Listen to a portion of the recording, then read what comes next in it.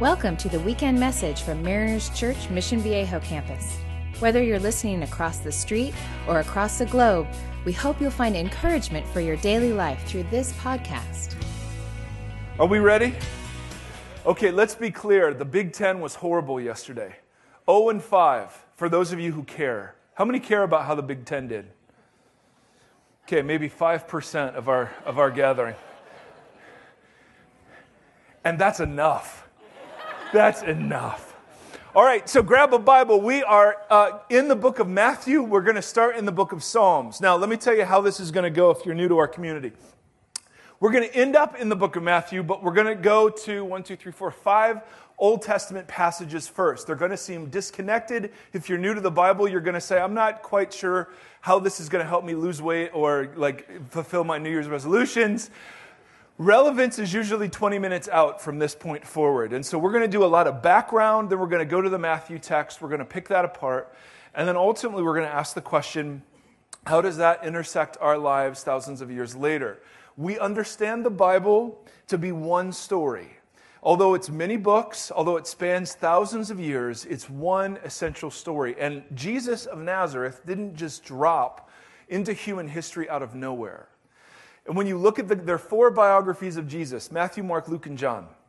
And each of them has a theological agenda in their writing. Matthew's agenda. Matthew is Jewish. Jesus was Jewish. I don't know if that's news to anybody. Matthew is writing about a Jewish Messiah as a Jewish person to other Jewish people. So his big agenda is to show how this Jesus fulfills all of the promises of the Hebrew Scriptures, what we call the Old Testament. So we're going to look at a bunch of those promises and then land in Matthew. So let's go to Psalm chapter 2.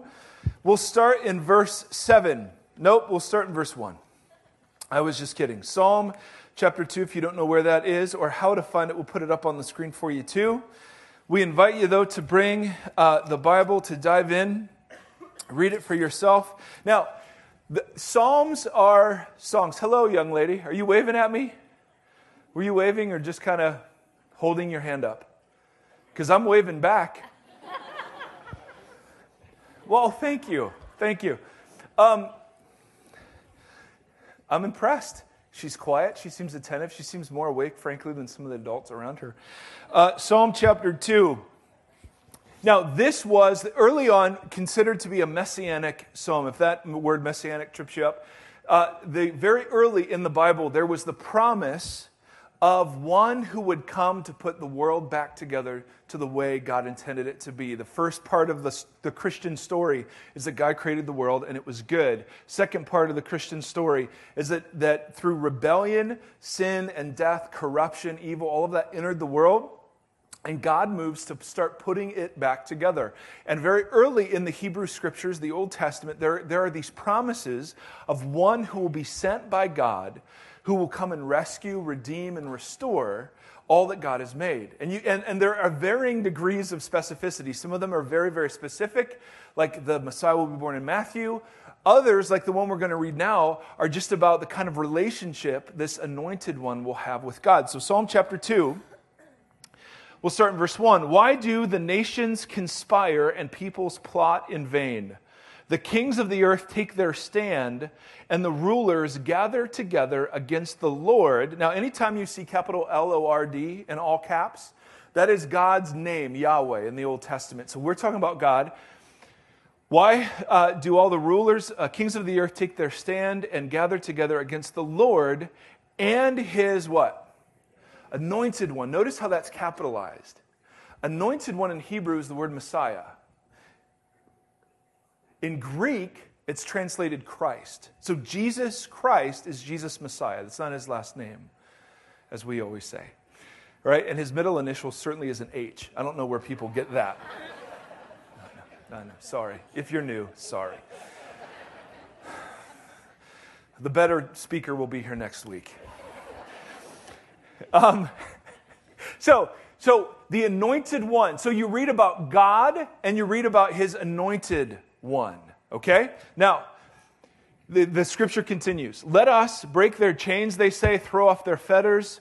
The one enthroned in heaven laughs. The Lord scoffs at them. He rebukes them in his anger, terrifies them in his wrath, saying, I have installed my king on Zion, Jerusalem, my holy hill.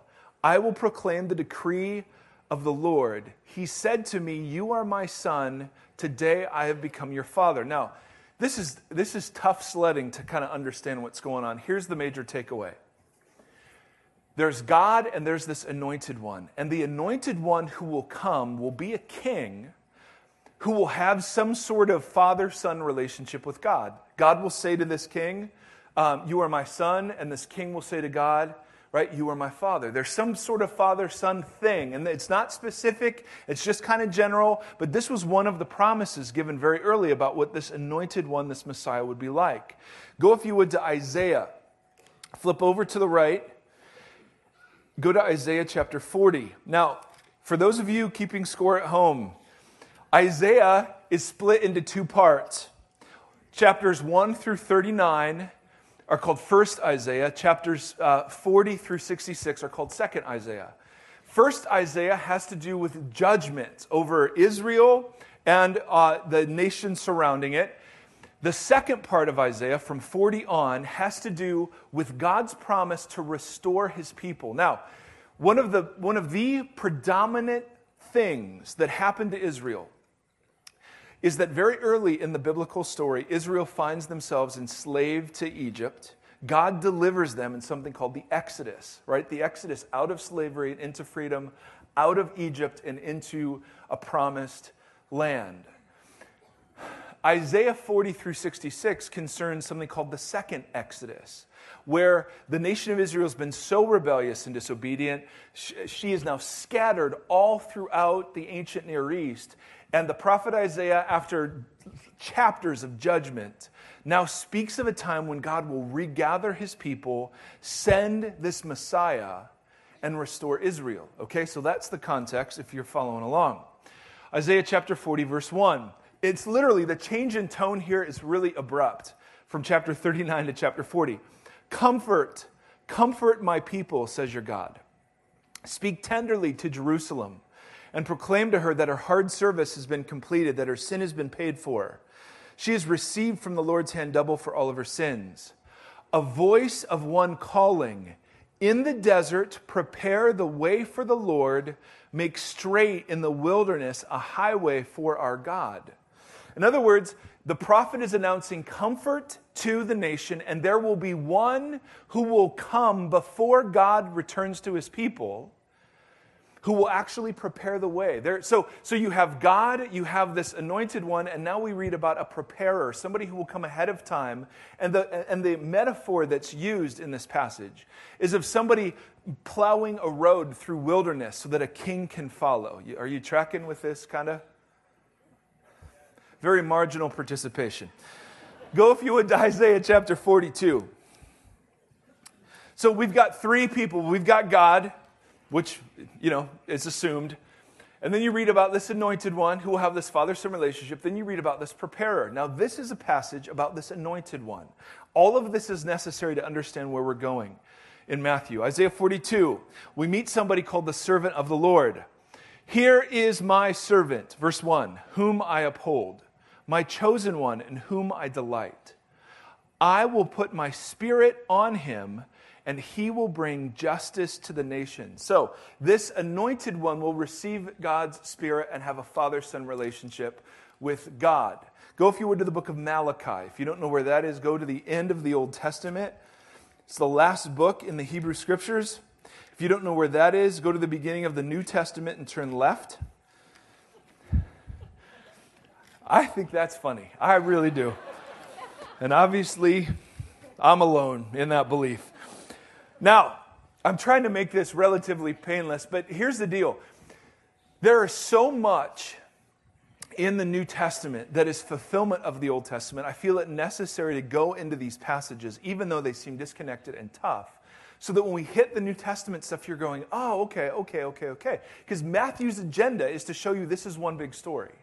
That Jesus is the fulfillment of everything that was promised and pointed to in the Old Testament. So he's got a clear agenda, and we've got to follow his agenda for this stuff. In Malachi, or if you're Italian, what do you call him? Malachi, the Italian prophet, right? That's a very old seminary joke. It's what you do in seminary is you forget it. And you pay lots of money. You have to understand, when you go from Malachi 4 and flip the page, 400 years of human history go by. The end of the Old Testament, the beginning of the New Testament, that one page in our English Bible is 400 years. And it's 400 years of silence. In fact, the rabbis of the first century had a term for this 400 years. Bat Kol, which meant daughters of the voice. It meant that God wasn't speaking directly to his people anymore. And all the rabbis could do was interpret what was already written. They couldn't add to what was written because God wasn't speaking authoritatively. So that 400 years of history is very, very important in the biblical story. And what Malachi has to say is critical because it's the last authoritative word these folks have leading into 400 years. Make sense? So Malachi chapter 3. We have God, we have the Anointed One, and then we have a preparer. Now, these are passages about the preparer. See, verse 1, I will send my messenger who will prepare the way before me. Then suddenly the Lord you are seeking will come to his temple. This is God speaking, saying, I'm going to send somebody ahead of time who will prepare the way. It's exactly what Isaiah said too. Go if you would to Malachi chapter 4. And these are the last two verses of the Old Testament. God speaking again, verse 5, Malachi 4:5. See, I will send you the prophet Elijah. If you know your Old Testament, Elijah was the paradigm prophet of the Old Testament. See, I will send you the prophet Elijah before that great and dreadful day of God's return comes.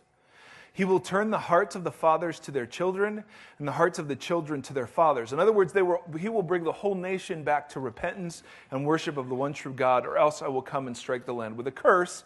And then it ends. And 400 years of silence. So, to the Jewish mind of the time, there was rampant expectancy because God had been silent, but he'd promised that he would come, and before his coming, he would send one who would prepare the way for his coming. Are you with me on this so far? Flip the page. 400 years later. Let's go to Matthew chapter 3. Matthew 1, the birth of the baby Jesus. Matthew 2, Jesus and his family flee to Egypt and come back. And then in Matthew 3, we read about somebody called John the Baptist. And the Baptist wasn't John's last name. It describes his function. So you could literally say he's the baptizer because he was baptizing people. And if the word baptism or baptized throws you, it just means to baptize somebody means to immerse them. The word literally means to immerse. Now, with all of that in view, are you ready for Matthew? I'm not sure. Yeah. Then you and I shall go together. In those days, verse 1, John the Baptist came preaching in the desert of Judea and saying, repent, for the kingdom of heaven is near. Now, we're going to go painstakingly through this line by line. If you're thinking, oh, you're going to call this painstaking, what do you call the other stuff? Relevance is 10 minutes. When you read about anything happening in the first century, in the wilderness or in the desert, you should know that the wilderness is a highly powerful and symbolic place to the Jewish mind. God gives his people the law in the wilderness. He tests them for 40 years in the wilderness. The wilderness is a place of God's voice speaking, God visiting his people, or of God's people being tested by him. The wilderness is a highly symbolic place. So, if God's going to speak now for the first time in 400 years, it is fully appropriate that it would be in the wilderness, in the desert. So John the Baptist comes in the desert, and he's preaching this, and we're given a one-sentence summary of what he was preaching. Repent, for the kingdom of heaven is near. Now, let's spend just a little time on what this is. The word repentance is a Bible word that means I'm going this direction, and to repent means I'm going the opposite direction. To repent doesn't mean to just, hey, you're sinning, stop it. It means you're heading this way and you flip around and head the opposite direction. So, lust is your issue. It's not repent, which just means quit lusting. It means turn away from lust and grab purity. Turn away from greed and grab generosity. Turn away from pride and grab humility. It's not just turning from something, it's turning to something. Repentance is a lost art in the American church because we think in the American church all that's required is for us just to say, yep, you're right, I'm sorry. And that's called confession. Confession is when we go before God and say, yep, you're right. That was totally wrong, that was sin. Repentance is when under His grace, so we're not doing it to earn or prove, by His power, we're not doing it on our own, we turn away and embrace something different. So I'll have guys hypothetically looking at things they shouldn't on the internet, and they'll be sorry, and you'll say, okay, well, where's your computer? Well, it's right next to my bed. Do you have any password or accountability software? Nope. Confession is just saying, hey, it's a real bummer that I struggle with this. Repentance is taking the computer out of your bedroom and putting it in a place and putting stuff on it and actually protecting yourself from it. Make sense? I'm just using a hypothetical example that none of us would struggle with at all. They laugh nervously. Right? So repentance is literally reorient your whole life. Right? Change the direction you're headed. Now, notice, who is John talking to? Now, somebody said Jesus. Now, you have to understand, in church, that is almost always the right answer, except this time. So if you're going to make a mistake with Jesus. John, Jesus will show up shortly, and they'll have a conversation. And then I will ask, who's he talking to? And you will say, yes. But until that point, John is talking to the nation of Israel. He's talking to God's chosen people. Now, isn't it fascinating that when God decides to visit, He goes to His people and calls them to repent? In other words, He didn't go to Vegas and call the pagans to repent. He didn't go to all of the cultures that worshiped false gods and calls them to repent. He goes to God's people and says, repent. That becomes highly, highly important. Repent, for the kingdom of heaven is at hand. 2 seconds on the kingdom of heaven. For those of you keeping track, if you're totally lost, I promise it will get better. The kingdom of heaven is equivalent to the kingdom of God. Matthew is Jewish, and so he doesn't use God's name. All right? They just didn't. They stopped using it after a while. So he uses kingdom of heaven. Kingdom of heaven, kingdom of God, and John uses the phrase eternal life, are all talking about the same thing in the Gospels. When Jesus says, and he'll say this too, John says it, the kingdom of God or the kingdom of heaven is near. He's not talking about you going to heaven when you die. He's talking about the reign and rule and the goodness of heaven coming close to you. That's what he's talking about. Now, it includes going to heaven when you die, but it's bigger than that. So what he's saying is that God's reign and rule and governance is drawing close to you. When Jesus teaches his followers how to pray, he says, pray like this. Your kingdom come, your will be done on earth as it is in heaven. Your kingdom come and your will being done are the same thing. So God's kingdom is the place where his will is done. So his kingdom was drawing near to these first century people in the person of Jesus. I know that's horribly confusing. But I want you to understand it's much different than just believe in Jesus and get a ticket to heaven. The message of Jesus wasn't believe in me and get a ticket to heaven. The message of Jesus was believe in me, because in me, the governance, the reign, the goodness, the power, the wholeness, the shalom, the peace of God is yours without intermediaries. And we looked at this all last fall. The announcement isn't that we work our way up, it's that God draws near. So, he's looking at the people of God, John is, and he's saying, turn from how you've been living. In fact, in Hebrew, the word repent means return home. The picture is you've lost your way, so come back. You've gotten off track, return. That's the picture. He says this to the people of God, repent, for God is drawing near to you now in this person of Jesus. Whew, I'm working. I don't know about you guys. This is thick stuff. Now, and it's hot in here. Can we agree? In case you've missed what was obvious, Matthew says, this John is the one who was spoken of by the prophet Isaiah. A voice of one calling in the desert, prepare the way for the Lord, make straight paths for him. So Isaiah and Malachi talk about the preparer. This is the preparer. In fact, Jesus later in the book of Matthew calls John Elijah.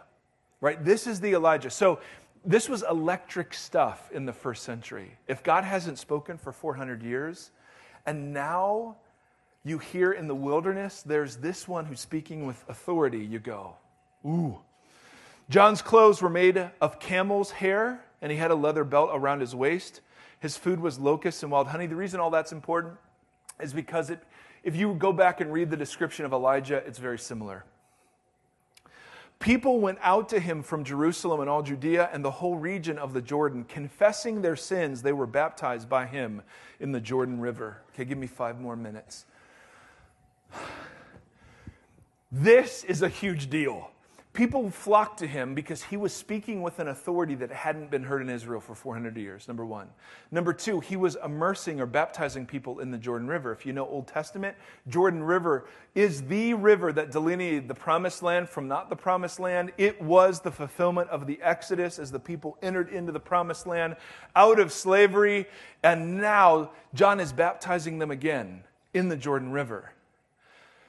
Baptism was something Jewish folks didn't do. They had all sorts of ceremonial washings and cleansings and all kind of crazy stuff, but none of them were baptized. The only people who were baptized in Israel were non-Jewish folks being baptized into Israel.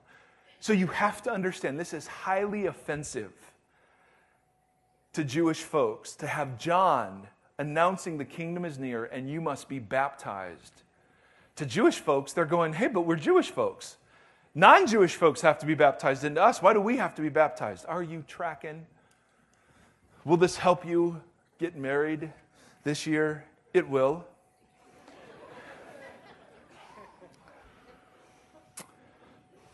But when, verse 7, John the Baptist saw many of the Pharisees and Sadducees, these are the religious leaders of Israel. John has a very warm and inviting welcome to them. He said to them, you brood of vipers, children of snakes, in other words. You think that's a compliment? Not so much. You children of snakes, who warned you to flee from the coming wrath?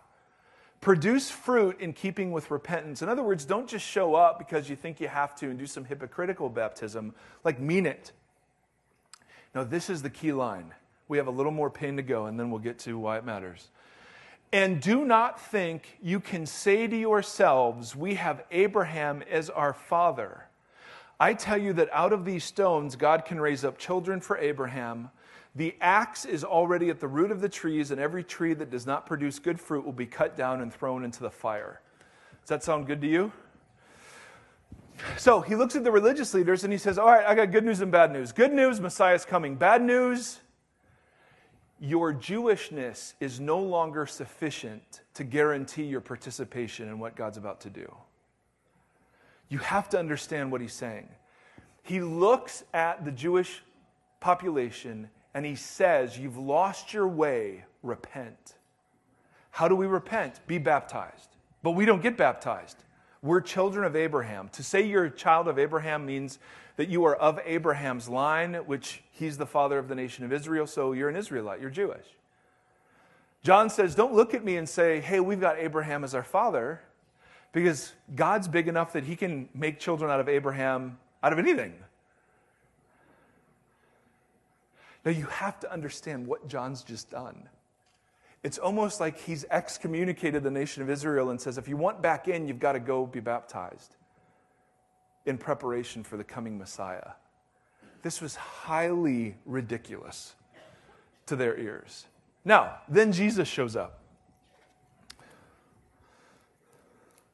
Go ahead, jump down to verse 13.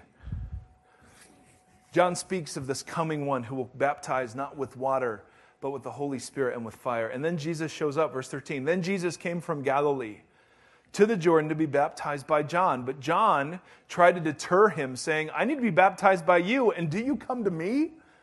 In other words, dude, I've just been telling everybody you're like the big one, and why would you come and be baptized when everyone's being baptized because they've sinned? You haven't sinned, is the obvious implication. Jesus says, let it be so now. It is proper for us to do this to fulfill all righteousness. In other words, Jesus allows himself to be baptized by John to identify himself with the nation of Israel, to validate John's mission, and ultimately to fulfill it. To simply say all that John was doing in preparation has now been brought to a close because Messiah is here. As soon as Jesus was baptized, he went up out of the water. At that moment, heaven was opened. And not that you care, but in the Greek language, was opened is about the lamest translation ever because it's literally violently ripped open. The heavens were split apart. And he saw the Spirit of God descending like a dove. Now, if you remember Isaiah 42, what's God say about the anointed one to come? I will put my Spirit on him. Okay, so if you've got your Jewish ears on, this is like, ooh, this is all fulfillment. At that moment, heaven was opened. He saw the Spirit of God descending like a dove and lighting on him. And a voice from heaven said, this is my son. Where did we read about a son and a father recently? Isaiah is not correct, but Psalm chapter 2. Thanks for playing. Psalm chapter 2, right? This anointed king will come, and I will say, you are my son, and he will say, I am your father, right? Remember that? Okay, so in one short little sentence, you have Psalm chapter 2. This is my son. Notice the next phrase, whom I love. This phrase comes from Genesis 22. Genesis 22 is a place where God asks Abraham to sacrifice his son Isaac, and twice in Hebrew it says, take your son, your only son, whom you love. That was foreshadowing of what God would do with Christ. So take your son, Psalm chapter 2, your only son, Genesis 22. Oh, he says, this is my son, whom I love. That's Genesis 22. With him I am well pleased. That is Isaiah. Who said Isaiah? Say it with pride now. Where does this come from? Isaiah chapter 42. The servant I delight in. All right, now, you're completely lost and you're wondering why this matters. In Matthew's gospel, Matthew is determined to show us this Jesus is the fulfillment of all sorts of Old Testament promise. So, he records for us this preparer who's the fulfillment of both Malachi passages and an Isaiah passage. And he has this interaction between the preparer and the Messiah. And the Messiah says to the preparer, your work is done. I will be baptized by you to seal your ministry. And as Messiah is baptized, the Spirit comes down, right? That's Isaiah 42. And then you read in one short sentence the identity and the purpose of this Jesus. This is my son, Psalm chapter 2. He's a king that has a son-father relationship with God. Genesis 22, he will be sacrificed. This is my son whom I love. With him I'm well pleased. Isaiah 42, the servant of the Lord who will bring justice to the nations. Now, the reason this matters, 2 big points, all right? Big point number 1. Big point number 1, the reason we spend time in the Old Testament is because there is this thing out there in American Christianity that says, this book is for me. I go into this book to become a better father or mother, to be a better husband or wife, to find principles to run a successful business. I come to this book for devotional and inspirational nuggets. And I just want to tell you, that's exactly the wrong way to come to this book. This book isn't a story about us. This is a story about God. This is a story about God from beginning to end. It starts with in the beginning God as He creates, and I wasn't doing much that day, and it ends with God dwelling among His people in a new heavens and a new earth. It's His story. There is this thing in American Christianity that makes the whole story about me. How God can make me better, how God can help me with my problems, how God can do all of this stuff for me. And while He does that, that's not the point of the story. He's not a motivational speaker. He's not a life coach. He's not up there saying, hey, I'm a life enhancer. He doesn't come to us that way. He comes to us as the one who, in the most epic way imaginable, is putting the world back together, and He's looking for cooperative participants that He can start with first, who then become agents of renewal as they themselves are renewed. I am a narcissist at the core of my heart. The world, I think, exists for me, right? All my Facebook friends want to know my status. All my Twitter followers are dying to know where I've just checked in for Foursquare. Everybody wants to know my littlest thoughts. And of course, it sounds so absurd, but I literally walk around in my life thinking the whole deal is for me. God exists for me. So I rummage through this looking for inspiration. I rummage through this looking for answers. I rummage through this looking for principles and techniques. And it's got that in there. But it's fundamentally so not a story about me. And it's not about me, it's not for me, and it's not to me. It's about Him. And salvation isn't me trying to cram this big God into my life. Salvation is my life being found in the big epic story of God. And that fundamental flip makes all the difference in the world. Because if you go around saying, okay, God, I got all this stuff to do, so would you bless my agenda? He may do that. He's so great, He could do that. But you'll never live or experience what you read and hear that way. Because what God is asking from His people isn't just a few minor tweaks. It's the abandonment of all you could do by yourself to embrace what all He wants to do in and through you. It's such a bigger deal, and American Christianity so minimizes and shrinks this. I'm American and I'm a Christian, so I can critique American Christianity because I'm part of the problem. But the reason we would start with these crazy Old Testament passages and go through a passage where you'd go, there's no obvious application to my life. The reason we do it, not only to remind ourselves this is the Messiah that was promised, but to also remind ourselves this is one big story, and the story isn't about me. I need to be reminded of that. I don't know about you. I'm in desperate need of being reoriented around the fact that God is at work in human history to draw out a people for Himself, and I am utterly privileged to get to be a small part. And that's it. The other, big point number 2, the other thing this passage does, for me anyway, is it conveys a sense of urgency. If John the Baptist were going to show up today, who would he show up to? The pagans? Nope, he'd show up to the people of God. And you know what he'd say to the people of God? Repent. You've lost your way. I don't know about you. I can say with utter assurance that I've lost my way. And one of the ways I've lost my way is that I don't like New Year's messages like, hey, it's a new year, so let's all resolve to be better this year. I can't stand that stuff. But there is something powerful about setting aside one year and entering into another one. Looking back and looking forward, there's something powerful in that exercise. And one of the things as I've been doing that this passage has been kind of used in my life to convict me about, is the lack of urgency in how I live. In other words, I spend much of my life on things that are utterly unimportant and assume I'll get to the important stuff tomorrow.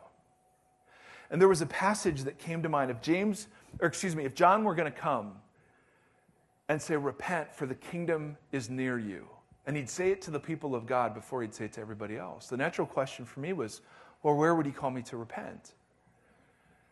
And then he brought James 4 to mind. So go ahead and flip there. We'll end with this. I hate this passage. Hate it. Hate it. Can I say that? Is that wrong? Hate's a strong word? All right, I despise it. Am I the only one that reads parts of the Bible and wishes they weren't in there? Am I the only one? So this is one of those parts. And the parts that I don't like are the parts that I need most, is how it ends up working out. Verse 13. Now listen, you who say, today or tomorrow we will go to this or that city, spend a year there, carry on business, and make money. Now listen to anybody who has plans for the future. All right, so all of us. Why, you do not even know what will happen tomorrow. Think about that for a second. Is there any guarantee I will finish this message? Some of you are wishing desperately there were a guarantee. But there isn't one. Right? I mean, as remarkably technologically advanced we are, and as much control as we think we have over our lives, there is no guarantee we'll walk out of this place. None. You could get a phone call tonight that will change your life forever. You could hear about a family member. You could get a diagnosis. You could get great news that will change your life. You have no control over that. There is nothing that guarantees your heart will not stop beating tonight while you sleep. Not one thing. And you can't do anything about it. Not one thing. So there is this, it's not having plans that's at issue here. It's the underlying arrogance of finite creatures that what they have now will exist forever. John the Baptist showed up in my house and said, repent. Number one issue that would need to be addressed is the fact that I am so casual about the things of God, because I just have all the time in the world. I'm very young. And everybody said, amen. Now, I'm not Ethan young. Now, that's almost too young. That's almost embryonic.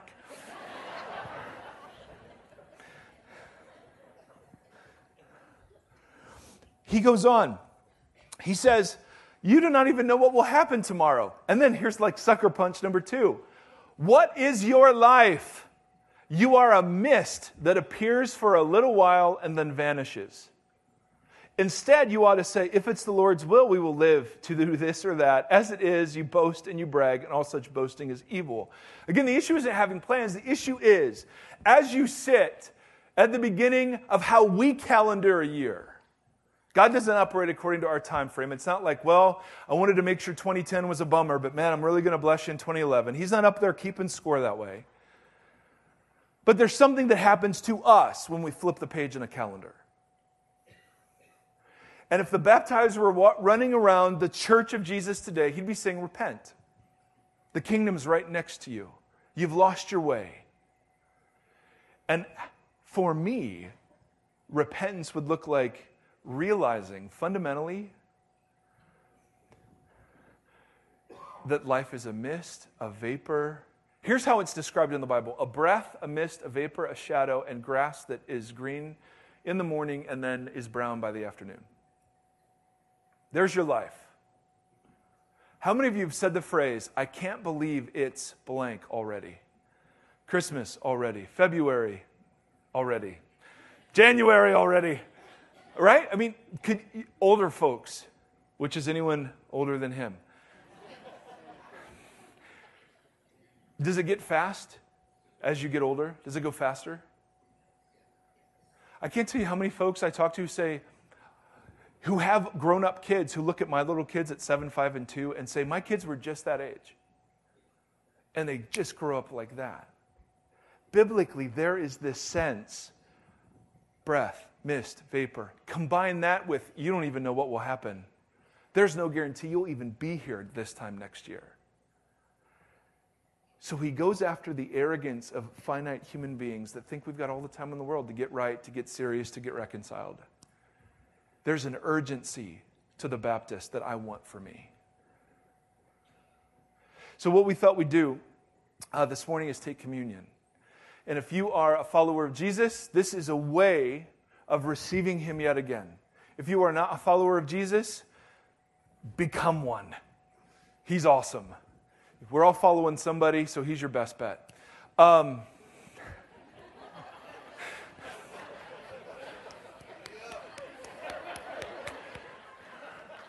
As the profound emotional appeals, as profound emotional appeals go, that was awful. But we felt like it was so important for the people of God to meet on a day like today, at the beginning of this year, to be reoriented to the things that matter most, and to say to Jesus in very tangible ways, we receive you again. We declare you Lord again. We declare you good again. We declare you holy again. Now, he doesn't need these reminders. We do. We're the forgetful people. So we're going to celebrate communion. The way we do that is there are trays of juice and trays of bread. You pick up some bread, you pick up a cup of juice. If you're new to the church, new to our church, just not comfortable for any reason, go ahead and let those go right back or right past you. No one will care. I want to prepare us, though, a little bit before we celebrate. So would you do this? Would you close your eyes? For some of you, maybe that's easy because it's been happening for the last half hour. And I just want to ask some questions. Do with these whatever you will. Out of the James passage, what are the assumptions about this year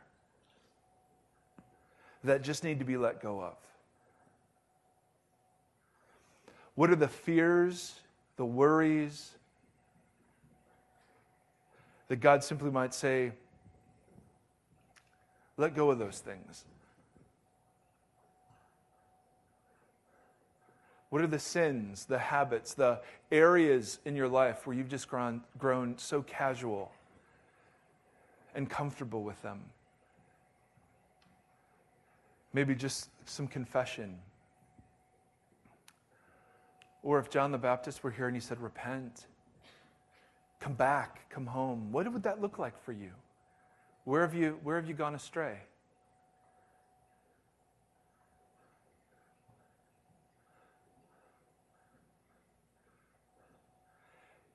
And we're people who just want to be honest with God.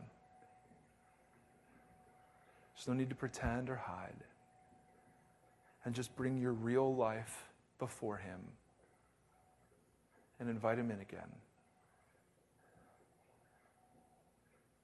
Repent of our arrogance and assuming we'll be around forever, and ask him for single-mindedness or focus or passion to live for what matters most.